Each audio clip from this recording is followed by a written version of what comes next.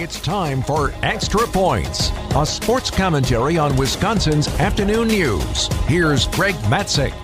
The most storied rivalry in the NFL has lost its sizzle.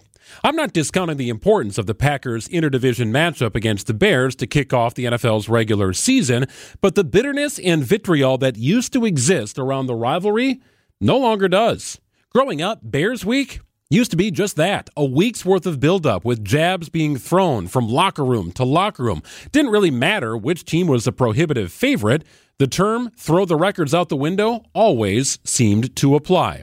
Well, today, jabs are not being thrown from locker room to locker room or from Zoom call to Zoom call. In fact, the players oftentimes work out with each other in the offseason. Another contributing factor, the Packers' relative dominance over the Bears with Aaron Rodgers at quarterback.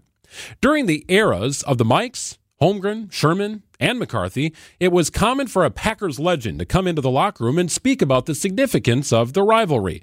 Video coordinators would spend hours piecing together sizzle reels of highlights showcasing the hardest of hits and the dirtiest of plays. Well, today, Bears Week has an entirely different meaning in Green Bay. The trickle-down message from Matt LaFleur is an opportunity to beat a team from the NFC North in Week 1. That's it. And the importance of winning within the division.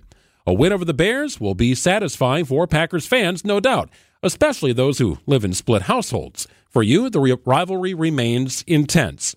But for the Packers, my belief is that it's an important game, but no more important than one against the Lions, Vikings, or even Falcons.